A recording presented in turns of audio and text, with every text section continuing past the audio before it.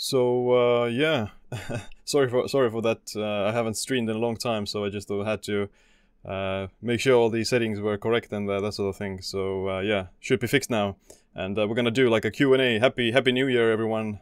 Like let's hope 2021 is gonna be better than 2020. But at the same time, I think also that 2021 is gonna be pretty hard, or not hard, like more quite similar as 2020 in a lot of ways. But anyway, like we can still have a good time on the stream and do some Q&A and yeah, just improve our education and knowledge about taking care of ourselves and being prepared for any kind of things in the future. Yeah, like just start asking some questions in the chat. That would be good to start off the stream.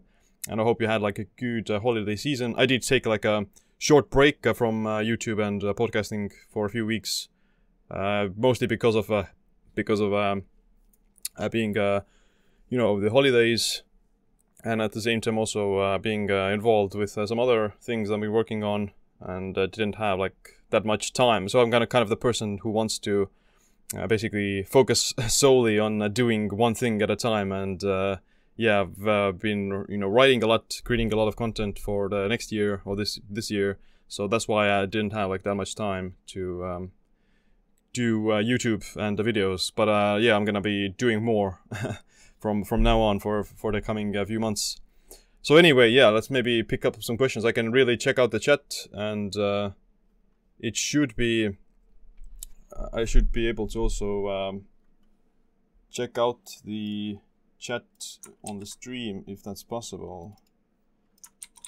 And yeah, there we go. That's not much better. Now I can just check it out. So okay, let's take the first question. The sauna is not available to me now. Can I achieve an effect with a hot shower? Thank you. Stay strong. So yeah, I have actually a video that I made about it, of how do you get the benefits of sauna without actually taking a sauna. So the sauna is the best way to get the benefits of the sauna, but essentially you can mimic it with some other activities. So what happens when you are in a sauna? You experience hyperthermia, which is elevation of your normal body temperature, and hyperthermia appears to kick in around 38 degrees Celsius, or which would be in Fahrenheit, I don't know, maybe like 90 or 80 degrees Fahrenheit, something like that. But essentially you need to just heat up your body in some way, and you can do it with like exercise, yoga. That can be do it even like just sitting in a hot car, or yeah, the hot shower can also mimic that to a certain extent. So like there are some unique effects you also get from just taking a sauna that you don't get from like exercise or yoga, but at the same time the general like heat shock response tends to be similar. So you get like the lower inflammation from exercise, you get the heat shock protein response from exercise, and yeah, you get the repairing of the misfolded proteins as well. So yeah, if you don't have access to sauna, then you can do like if I were to be in like in New York City in a small apartment without access to like a public gym or a public sauna, then I would do like these isometric yoga poses every day, where you are holding like max out in like a plank, or like this warrior pose or some crow pose or something like that, because of that isometric contraction is essentially accelerating the heat shock response, because you get generating a lot of tension and a lot of heat with the isometric hold, more so than you do with like something explosive. So you generate much less of this heat shock response if you're doing like kettlebell swings, or if you're doing burpees or something, compared to like an isometric hold, like a plank. So more heat shock protein response from that, and more of the similar effects to the sauna. And yeah, even like maybe just keeping your body temperature high with drinking some slightly warmer beverages, like caffeine or coffee, teas. Those are great for that actually. Like I would imagine that you would also experience a similar effect by increasing your metabolic rate and increasing the heat shock protein response. But also like intermittent fasting has actually shown to increase heat shock protein response. So it depends on what kind of a benefit are you looking from the sauna. But generally, it's the exercise is the best way to do it with yoga poses. I'm actually gonna move it this way, so I will look like I'm actually looking at the screen. There we go. All right, next question. Do you think iron overload can be prevented on animal-based diets with adequate calcium? Yeah, like iron overload can be a thing if you are doing like a lot of meat and things, but generally it's not the iron itself that is, causing the issues. It's also like the matter of balance with the other minerals. So actually, being like a sneak peek, I can tell you like a spoiler that the next book I am working on talks about minerals, and it kind of goes into very detail of specifically like iron overload and iron deficiency anemia and that sort of thing. But I can say that that basically excess iron basically increases copper deficiency, and that's can cause like problems in terms of your cardiovascular health, and actually causes this iron deficiency. And a lot of the times people aren't deficient in iron, they're more deficient in copper. So if you balance the iron from your like regular meat, muscle meat, with like maybe liver or oysters and that sort of thing, would have more copper, then you can balance it. And at the same time, there's so many like sources of iron in our food that tends to accumulate there and cause excess iron overload. So if you're eating like processed foods, then all of those are like essentially fortified with iron, like all the grains and breads that tend to have iron in them. And you can have like these, good to kind of couple that intake with some iron chelators that help to excrete or eliminate that iron. So it's hard to get rid of iron by itself, because unless you bleed on a regular basis by, cutting yourself or menstruating, then like especially men have higher iron levels because they don't menstruate. And like even like in the modern world, we don't like, cut ourselves that often either. Like, you may cut your finger if you're at the cutting board or something, but that's very rare. So using regular iron chelators is a good thing. Like blood donation is a good way to get rid of iron. But again, that's not, always that convenient. So iron chelators would be like these, even like, coffee is a good example of that, actually. Different teas, as well as, these phytates in plants, these different vegetables, fibers, those things, as well as even like spirulina, green algae, or chlorella. That is like an example of an iron chelator. So if you were to eat a lot of muscle meat and high iron foods, then make sure that you do get like some copper foods as well to balance it, as well as plenty of vegetables and fiber to chelate some of that iron. Because yeah, like excess iron is definitely not good, and is associated with it's begins to rust, so to say, figuratively speaking, that causes oxidative stress to the body, and easily more oxidized. So yeah, I don't see any like reason why you wouldn't maybe want to be adding some iron chelators into your diet, unless you have like symptoms of anemia. So you have like low energy, fatigue, your poor blood flow, poor oxygenation, that sort of thing. But like I said, iron deficiency anemia is very rare. Actually, it's mostly like a copper deficiency anemia that is the issue. So eating more copper is copper deficiencies are more common than iron deficiencies, because iron deficiencies are just misdiagnosed. I think they're actually copper deficiencies in most cases. Can fasting 18 hours a day get you into autophagy? So yeah, that's a good question, or a frequent question. Essentially, you need to kind of increase this. Well, the degree of how deep into autophagy you get depends on the degree of energy depletion and energy stress on your body. So the more energy stress, nutrient stress your body experiences, the more autophagy is going to activate in response. And usually people get autophagy by doing intermittent fasting is because they're not eating anything, and over the course of time the body just starts to burn through its glycogen stores and taps into its fat stores, and that's where the autophagy process starts in parallel almost with like ketosis. And you can speed it up with like exercise, saunas, the cold, even like coffee, these teas, those things. They are like calorie restriction mimetics, essentially, that also turn on the same pathways in the body that when you're doing like exercise or fasting. Of course, it's not the same, but on a like a molecular level or a biochemistry level, it's analogous or something. So yeah, you can you could get into autophagy with fasting by 18 hours if you do like some fasted exercise, slightly like even going for a walk, maybe like a little bit of cycling. It doesn't have to be like this intense exercise. Something like that would essentially help to achieve it faster.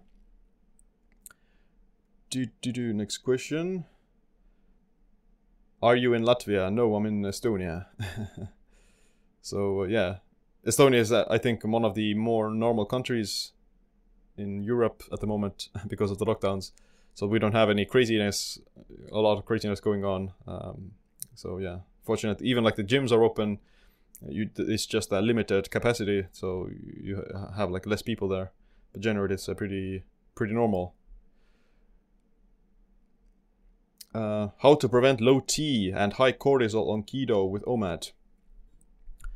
Yeah, so over the course of time, I've had like a few like realizations of why people may get, let's say, low T and high cortisol because of doing keto and fasting. One of them is essentially the stress that you may experience. So yeah, if you're, let's say, not used to a particular stressor, or if you overdo it, then anything can result in low T. Like people eating a high carb diet can also have a low T and high cortisol. So yeah, first of all, I would look at like your overall calorie intake. Are you eating enough calories? If you're like starving yourself, then that's a pretty fast way to crash your T and get stressed out. Then I would look at your nutrients, like micronutrients, vitamins, minerals, because testosterone requires certain minerals, the steroid hormones require certain minerals, and the thyroid requires certain minerals. The main ones being like zinc, magnesium, copper, iron a little bit, so vitamin B6, and others. So selenium, for example, and that's where look, if you eat like a good diet, you eat enough calories, you sleep well, you're not, overtraining, you do like regular exercise, but not like crazy overtraining, then that would be the starting point. Then you have to look, if you're doing OMAD, then you would have to think about, okay, is the OMAD, like, is it too stressful for me? Or am I combining it with like other too many bigger stressors? Like if you are doing OMAD, but you're also doing HIIT cardio, then maybe you can't handle that HIIT cardio at the moment, so you kind of dial it back down, or maybe add an additional meal before doing the HIIT or something. So it's a matter of just overall balance between your stressors. So I don't think that any particular stressor is inherently the root cause of your issues. It's only like a matter of what is making you tip over the top or making you tilt over, so to say. And it can be anything. It can be like just sleep, or it can be like a magnesium deficiencies that is keeping your sympathetic nervous system activated all the time and keeping you in the stressed out state. So it depends a lot on people, but essentially what I've been doing 1 meal a day for like 4 to 5 years now, and I've never had like any like problems with it. I've never had any like desire to quit or something, or a reason to quit or change. So what I've been doing is just eat. What I think I've seen is that eating like this lower carb, slightly higher protein diet is a very effective way to prevent like a low thyroid if you are doing fasting, because you're eating protein that is keeping your muscle mass high, that is also increasing your metabolic rate, making you burn calories for digesting that protein and keeping you satiated, and also provides all the very hard to get nutrient efficient if you're eating somewhat of a balanced higher protein diet, I think. And of course sleeping well and that sort of thing.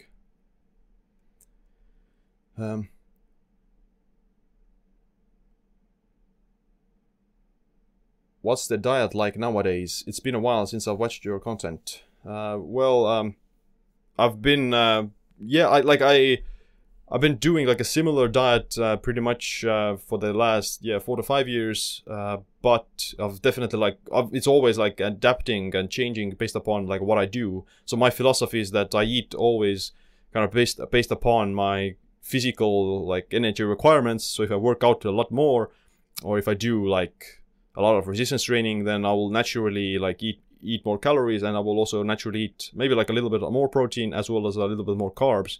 Whereas if I'm like sedentary, or if I'm not moving around that much, then I would reduce the carbs, keep it low carb, and but still keep the protein high and increase like maybe like more of the fats. So if I do have like a like a resistance training workout, then I would I would have like more carbs on that day, but on that day I will also keep the fats low. So if I eat like higher fat, then I would keep the carbs low, and if I eat higher carb, then I would keep the fats low. That's why that is a good, easy way to prevent calorie excess, as well as preventing like this, let's say, metabolic, manifestation of metabolic syndrome or something, where you're eating this high carb foods that spike your insulin and spike your blood sugar, and you also eat high fat foods at the same time together that will increase your lipids and triglycerides and cholesterol levels, and that's preventing them from being oxidized because you're burning the carbs. So yeah, I would much rather keep them separately. At least that I've seen is very easy, because you're preventing overconsumption of calories, which is the worst part, and you're also at the same time preventing like this mixing of fuel sources, and you achieve this metabolic flexibility effect where you're able to burn carbs on some days, and on other days you're eating more fats. So that's the topic of like metabolic autophagy. That's one of my books that you can definitely check out. It's gonna be 2 years in February since the release, so 2-year anniversary in 2 months. So check it out. And yeah, I've been actually doing the same type of mentality. It's my old diet philosophy and diet strategies basically in this book, combining intermittent fasting with cyclical ketosis and resistance training and that sort of thing for achieving both like muscle growth as well as longevity, and boosting autophagy with protein synthesis and that sort of thing. Is a hot shower healthier than a cold shower? Well, depends on the situation, but generally I would think that, like, if you talk about just generalize it between hot and cold therapy, like is the sauna better or is the ice bath better? I would say that the sauna is better, or at least like there's more evidence to show that the sauna and hot therapy is better than the cold. Although cold also has benefits. Cold is great for like reducing inflammation and reducing arthritic pain and boosting brown fat conversion and increasing metabolic rate and increasing beneficial neurotransmitters in the brain and that sort of thing. But heat tends to have like more evidence in terms of also detoxification and lowering inflammation and repairing misfolded proteins and that sort of thing. So I think like the whole hot would be better. Hot therapy would be better than the cold, but both are good. If I were to choose only one, then I would choose the hot. I would choose like the sauna. Because I think it's healthier slightly. It has like less potential negative side effects, so people would react worse to the cold if they're not used to it, or if they're not able to tolerate it, compared to the heat. Like it's harder to overdose on heat, because first of all, if you don't tolerate it well, then you're just gonna go out and nothing's gonna happen. But yeah. What do you think about working out with compound exercises every day? Yeah, so that is called like the Bulgarian method or something, where these Bulgarian weightlifters, they would train these heavy Olympic lifts every day, multiple times a day even sometimes, and they would do like these heavy lifts like snatch and clean and jerk and squats and things every day. So I've done it something similar, like maybe 2 years ago or 3 years ago even. Yeah, in college I did the squat every day challenge for a month, I think. So I did like heavy barbell squats every day. But the key, you can definitely make it work, and I did get stronger quite rapidly. Like every workout, I almost like put on more weight to the bar as a result of that. But the key way to make it work is to not overdo like the volume. So like there are 3 training variables that you can always manipulate. There is training intensity, which is like your 1 rep max, or like heavy lifts. Like up to five repetitions would be like heavy intensity, I think. That is intensity. And then is volume. That is, the amount of repetitions and the amount of sets that you do. Like you do like 3 sets of 15 or something. That's high volume. Or even like 5 sets of 15 something. That's high volume. And the last variable is a frequency. So how often you train per week. So if you're training every day, so if you're training every day, then you have to choose one or the other. If you're training every day, you either do high volume or high intensity. Because if you try to do all the both, if you do every day, high intensity, high volume, balls to the wall, max out all the time, then you're gonna just burn out and you're gonna overtrain. So you have to choose two in this triad or this triangle. If you choose high frequency, then you have to choose either high intensity or high volume. So you take high frequency, you train every day, and I've seen, like, training more high intensity is better because of that. You have less of a less of a negative effect on the nervous system, that you don't overtrain if you have high frequency and high intensity.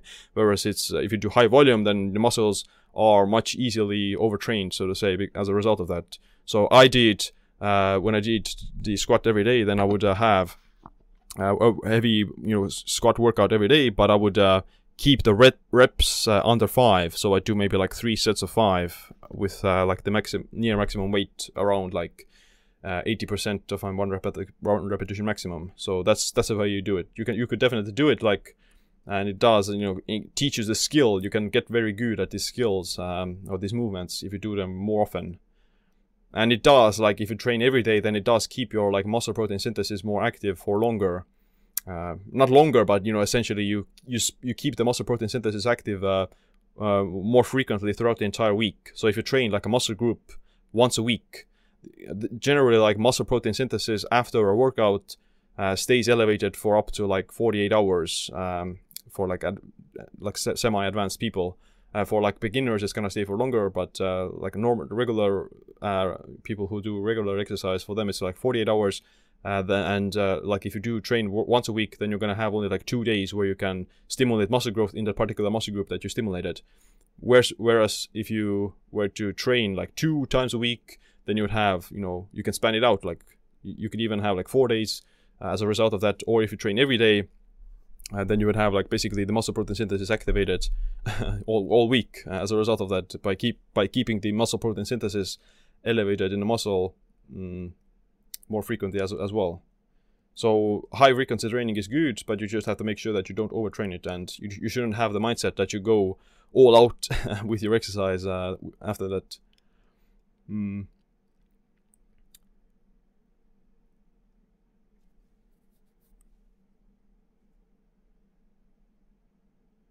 Would doing carnivore be beneficial for someone that is trying to lose 36 kilograms? Well, like the most important thing to losing weight is, I think, like adherence. So are you able to stick to it? So even if you are able to lose, let's say 36 kilograms with a carnivore diet within like 3 months or so, is it going to be permanent? Like, it doesn't really matter how much weight you lose if you just go off the rails afterwards and you gain it back. So I have to think about, okay, is it something that I can stick to, or is it something that I'm not gonna like binge afterwards? So that's some first thing to keep in mind. Can it work? Of course it can. Like I think a lot of people have made it work. Is it good? I think it's a good weight loss diet because it's high in protein, keeps you satiated, and also enables you to maintain muscle mass because of the high protein aspect, and it's also like it's kind of this positive restriction. So if you give this rule that I'm gonna only eat meat, I'm only eat a certain amount of meat, then it's more likely that you're gonna end up with a calorie deficit because it's a very limited food options, and you don't have like the possibility of, let's say, eating a lot of this junk foods or something. Of course, if you're having like cravings and you give in, then you're still gonna eat it. But essentially, if you have like a smaller window of foods or small amount of foods to choose from, then it's more likely that you're gonna end up in a semi-calorie deficit. But at the same time, like, it's very easy to also overeat calories on a carnivore diet if you eat like only bacon or like pork chops or something. I think a lot of people might have gained also weight if you do like this higher carnivore diet. So it depends on like how do you respond. Is it possible? Of course. Is it also not possible? Then yeah, that's also an option. Would a 48-hour fast if starting in keto be similar to a 72-hour fast if starting not in keto, autophagy, etc.? Yeah, well, so ketosis does mimic some aspects of fasting, primarily by keeping your blood sugar low and insulin low, and also keeping your like these liver glycogen low, as well as these other anabolic factors like IGF-1 and mTOR slightly lower. So yeah, theoretically you will see autophagy faster if you are in ketosis, compared to starting to fast from like a high carb source, because your body has to first burn through like all the carbs and glycogen and go into ketosis first before it can go into autophagy. But at the same time, if you do like let's say if you do keto for 48 hours but you don't exercise, you're just sedentary, versus you do high carbs but you have like a fasted cardio on the first day of the fast, like at 24 hours you have fasted cardio, then the high carb one is still going to win because you did exercise, and the exercise already put you into some deeper autophagy. So it's a matter of like a situation of what are you actually doing. But if both were to be sedentary, if both were to be just fasting, then the keto one would be first into autophagy. And the same applies to like stem cells. Like the activation of stem cell or the release of stem cells requires activation of one enzyme, PKA, that is inhibited by basically carbs and insulin. So yeah, like ketosis, you would need to go into some aspects of ketosis to start seeing some of the greater benefits, which is, you know, what essentially eventually will happen even if you are doing like a higher carb starting point. It's just going to take a longer time to reach it. But if you like speed it up again with like fasting or like the exercise and coffee or saunas or colds, then it's not going to matter. What would be the best way for someone to gain 5 to 7 kilograms in a healthy way? Well, I think weights, doing some weights, is like trying to build muscle would be good, because like muscle tissue is inherently healthier than fat tissue. So if you do want to gain weight, then making sure that it's predominantly like muscle mass would be good. Like a little bit of fat to gain is not like bad.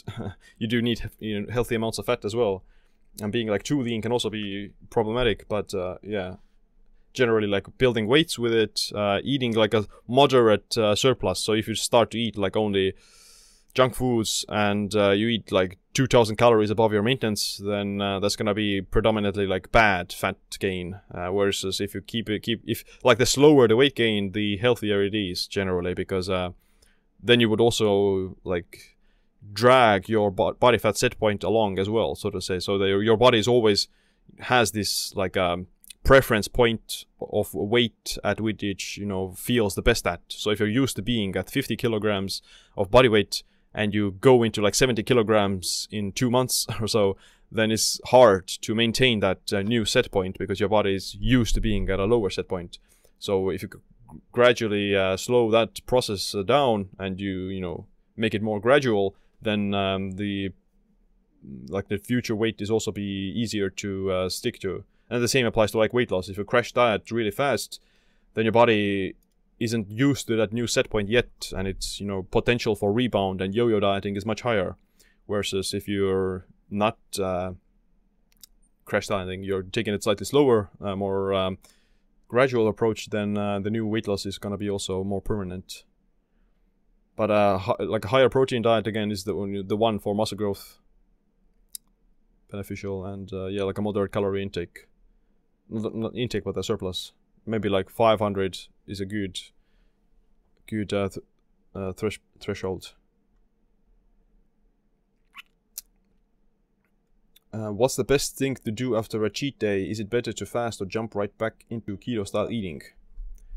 Well, the best thing to do after a cheat day, I think, like some fasting can be an option. Depends on like how bad did you cheat. So if you did cheat, like, I don't know, you ate an entire cake and like 5,000 calories or 10,000 calories, then like fasting would help you to lose that weight faster.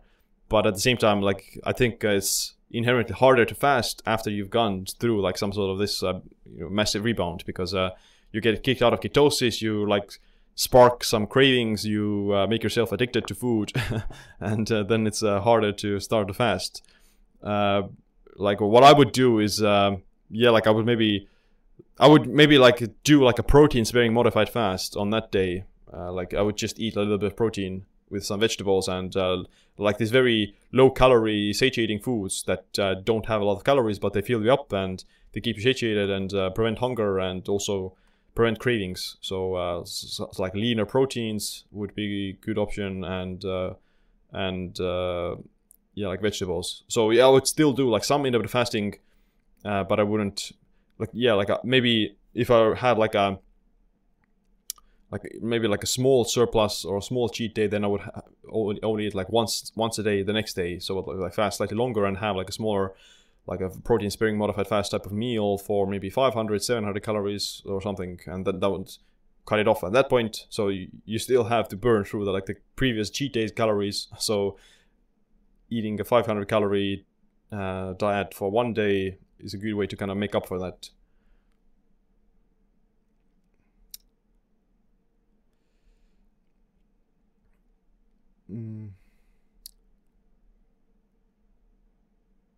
What is personally making you happy? I'm interested in you as a person. Well, I think what makes me happy is usually like the pursuit of some goals, and yeah, like achieving the things that I want to achieve, so to say. So usually it has to do with because I like the process of self improvement, and yeah, like kind of increasing my own let's say knowledge and that sort of thing. That is one of the best things for me. It's like learning and improving myself. That's what I'm usually enjoying myself like the most around the day. But it wouldn't be like me. It wouldn't be worth it if it didn't bring me some like meaning or like some fulfillment. So like a fulfillment and meaning is probably kind of the kind of end goal, if that makes sense. But the way of getting there is through my own like personal pursuits. Do you think there is a significant difference between fasting for 24 hours versus fasting for 30 hours plus eating 600 calories versus fasting for 18 hours plus burning 600 calories? That's a mouthful. Okay, let's look at it. Do you think there's...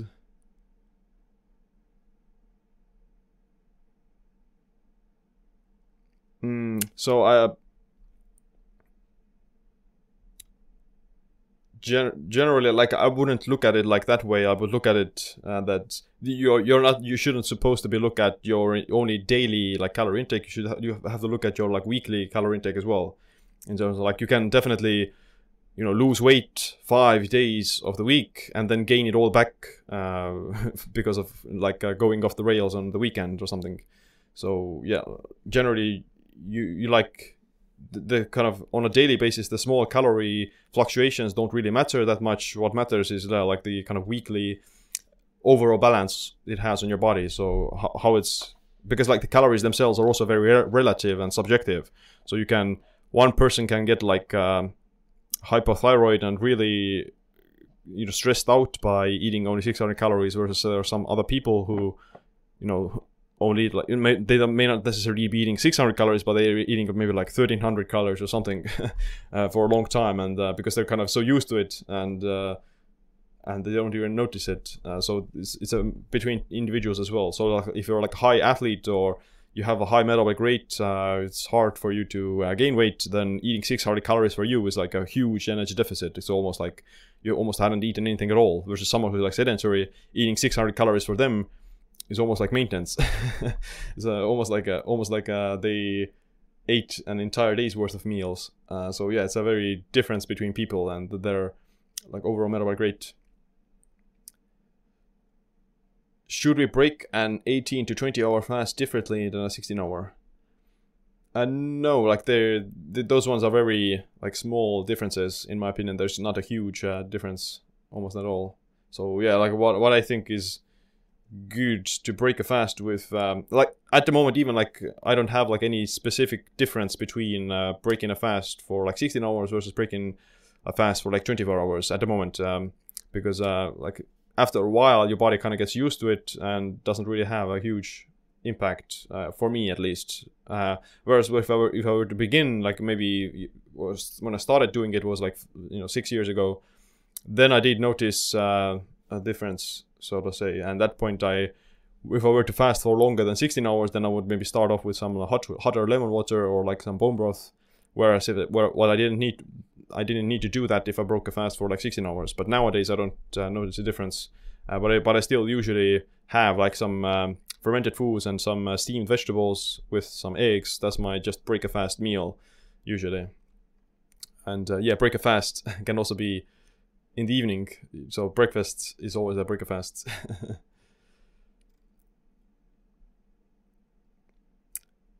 Dun, dun, dun, dun.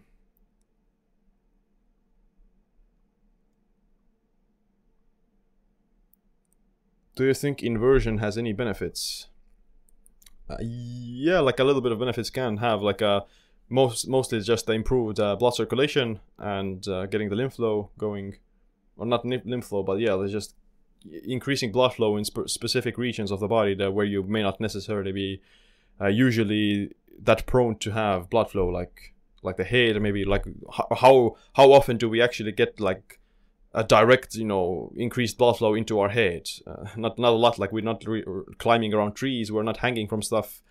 It's always like going down away from the head into the feet. And if you're standing on your feet all day, you have like a physically demanding job, or using a standing workstation like I have, then yeah, your blood does accumulate in the legs. So what I do is I do take like breaks on a regular basis where I, kick my feet up the wall or onto my bed, so that kind of creates this inversion that the blood flow will start to come off the legs down the rest of the body. But because the primary reason I do that for is just gets the soreness away from the legs or something, helps to continue standing. But I do just feels good as well.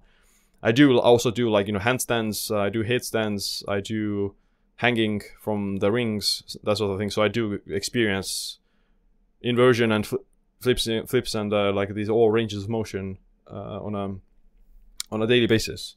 So that's something that you can do. And yeah, it's a good idea to have like some upside down flow on a daily basis, I think.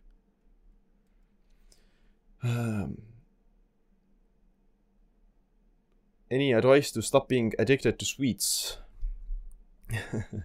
Well, those damn sweets, yeah, they're meant to be like one thing that had a huge like epiphany, like when I was in, like, I think I started reading books and these nutrition and health books after high school, and one of the first books that I read was like Salt, Sugar and Fat. I can't remember the author's name, but yeah, it's a book talks about how these food industries have tricked people into getting addicted to this junk food by creating these specific formulas about what's the perfect amount of sweetness and this spark of spiciness and that sort of thing. What's the best ingredients? So that's whoa! Like these people are actually engineering these foods to make you addicted. So that's gonna make you realize that, hey, maybe it's not me. Maybe it's not my addictive mentality. Maybe it's just that the food is kind of tricking me into, let's say, getting addicted into those things, and then it's just I'm being I may have like some certain just weaknesses, and then these foods exploit that weakness. So of course this shouldn't be like this, hey, there's nothing I can do, like I shouldn't like blame others or something. There's always a certain amount of self-responsibility we have to take. But I just realized that, okay, these foods aren't meant to be they're not like meant to be eaten in moderation. They are meant to be eaten in excess, and they're meant to be overeaten. They're designed to do that. So that is when I realized, okay, yeah, maybe it's just easier to not eat them at all. So what I like, of course, once in a while I do have like some sweets and some like bad foods, but I don't have them in my like pantry around me all the time, because if I were to be around me all the time, then I would also maybe have more ideas to eat them as a result of just being around them and thinking about those things. So but I've found it much easier to just eliminate them. But if you're already like in the loop, you've been already captured by the addictive gods, then what you can maybe do is kind of like fasting can be an option for that. Like you just go on a longer fast, because a lot of the times it's much easier to say no to the entire thing than to just take one bite and put it away. Like it's easier to say no to the entire donut than to take one bite of it and put it back So yeah, like complete abstention is a great way to do it, but it doesn't really fix the root cause or the root issue. So after a while, you just have to kind of increase your, let's say, self-awareness about okay, what is making me triggered, or what is triggering these cravings, and what is making me addicted, and kind of maybe not avoid like avoiding them is an option, but at the same time maybe finding ways to eat those in moderation if you do want to eat them. So maybe it's just a lot of thinking, like, do you want to eat them? Maybe you don't want to eat them at all, and then kind of creating the schedule. Other things like eating, these restrictive diets also can be a useful tool. So like the carnivore diet is something that a lot of people say that it fixes their sugar cravings. The keto diet is also great for that. Let's just eliminating certain food groups. It makes it easier to kind of make the decisions, making the decisions in a, let's say, less stimulated state. Because if you're, let's say, on the sugar high, you're on the cravings high, or the cravings roller coaster, then your like rationality and decision making is also impaired, because you're being hijacked by these stimulus and the foods. So you have to first get yourself into like a more conscious state, get yourself into a state where you're not being hijacked, you're actually thinking rationally, and then you can make a better decision. Do you think saturated fats gets us faster in ketosis than other fats? Not really, because like you don't need to eat any fats at all to get into ketosis. Although some fats, make it faster, like MCT oil put you into ketosis faster than other fats. When it comes to saturated fats and, let's say, MCT oil, then MCT oil would be, the winner, because MCT oil is like, medium chain triglycerides gets metabolized faster into ketones, whereas saturated fats metabolize for longer. But if you compare like saturated fats to polyunsaturated fats, then I don't think there's a huge difference between there.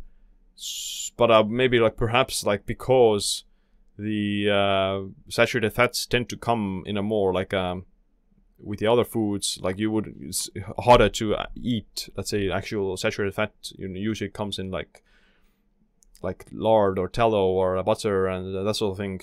So people can drizzle like these oils much easily into their foods, or cook their foods in it. So it's a tricky question, but I think saturated fats inherently don't have like a lot of ketogenic properties. Although coconut is actually like regular coconut or coconut oil actually has a lot of saturated fat. So depends on what kind of a saturated fat are you talking about. So if it's in the form of coconut or MCT oil, then of course, it's gonna put you into ketosis faster.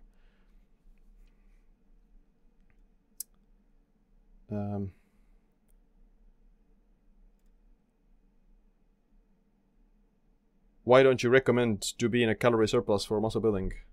Well, I did say that you need to be in a surplus to build muscle. It's just that you don't want to be in a massive surplus, because it's not worth it. Like, you don't need... After a certain threshold, your body doesn't build additional muscle, so to say. If you need only like a small surplus to start building muscle, or to maximize it. So there's not... You're gonna build the same amount of muscle if you ate, let's say, 1,000 calorie surplus versus a 500 calorie surplus. Or like a better example would be like a 2,000 calorie surplus versus a 1,000 calorie surplus. You're gonna build the same amount of muscle. So the difference is that if you eat like too many calories surplus, then the rest of that calories is gonna be more easily as body fat. So a smaller surplus is better, generally.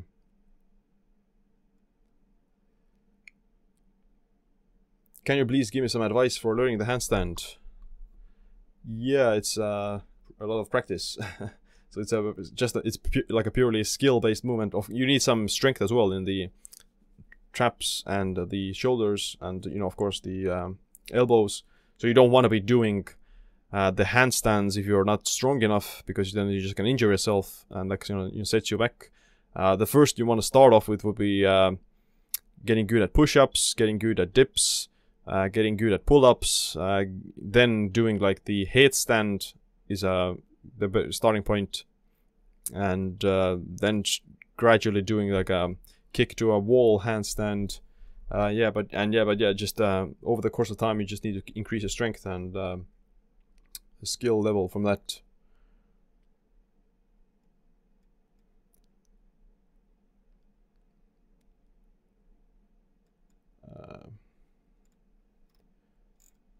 What are the best strategies to improve libido? Well, I think a lot of times people have, like, stress, nutritional stress, energy stress tends to be a big factor in like libido and sexual function.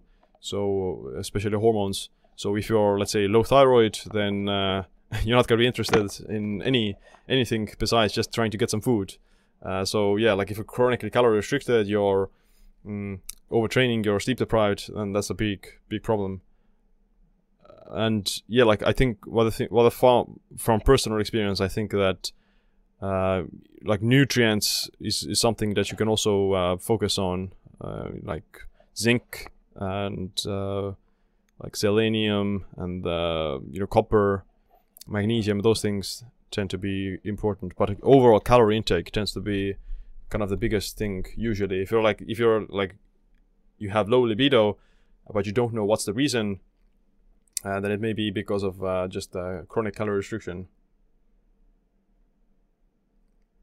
And of course, like there's you would have to be personally interested in it as well. If you're not really interested in it, then yeah, it's hard to force. It's hard to force things.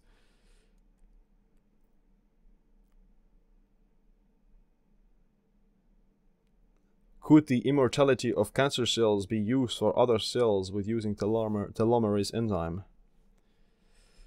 Perhaps, perhaps, yeah. Like, I mean, theoretically, you could learn to create like some cells that have some of the properties of cancer cells, the beneficial properties, without the bad ones. But you don't necessarily like. I don't think cancer cells don't there's a difference between cells and telomeres. So I don't know if it carries over from cells to telomeres. So you don't necessarily want to have like immortal cells, I think, because you do need to kind of eliminate them on a regular basis and repair them and those things. So it depends on which way you're going about it. You can keep your cells alive and constantly repair them, or you can swap them out and replace them with new ones. So there's like different approaches that you can think about it. Like, do you want to keep the old cells alive by just by repairing them and healing them on a regular basis, which would be like almost like the Western medicine approach. Like people are older, they're diseased, but they're being kept alive with medications and drugs, and they're being rejuvenated to a certain point, versus you want to have these cells die or get old, but you replace them, which would be almost like the stem cell approach, that you're rejuvenating on a regular basis. So I don't know like the answer to that question, but because like cancer cells don't have telomeres, if I'm aware.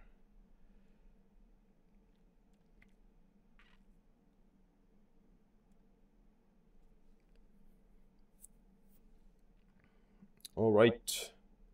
Well, I think I'm gonna start wrapping up. It's been almost an hour. All right. Yeah. It was a good catch-up stream, and yeah, we even got the chat box working, which is good. So we'll have a better chat for the next time. All right. Happy New Year, everyone, and hopefully the 2021 is gonna be better than 2020. But don't get your hopes high. Yeah. So. I'm also working on another book with you know who, but I'm not gonna spoil it yet. Okay, I'll see you around.